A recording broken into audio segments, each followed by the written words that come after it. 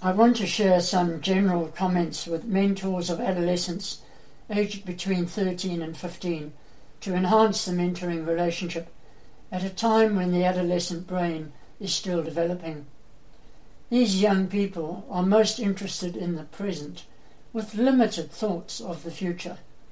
They are expanding and giving more priority to their intellectual interests.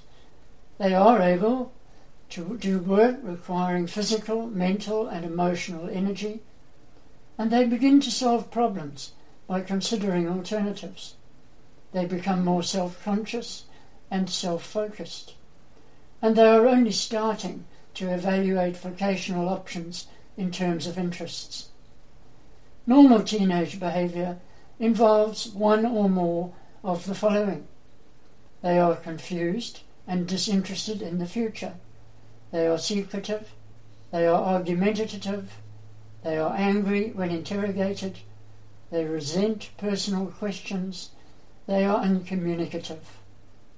And so our mentoring tip for today: great mentors always genuinely respect their mentee's viewpoint and opinions. You might be the only person in their life doing so. Until next time, have a great day and remember to maximise every mentoring minute.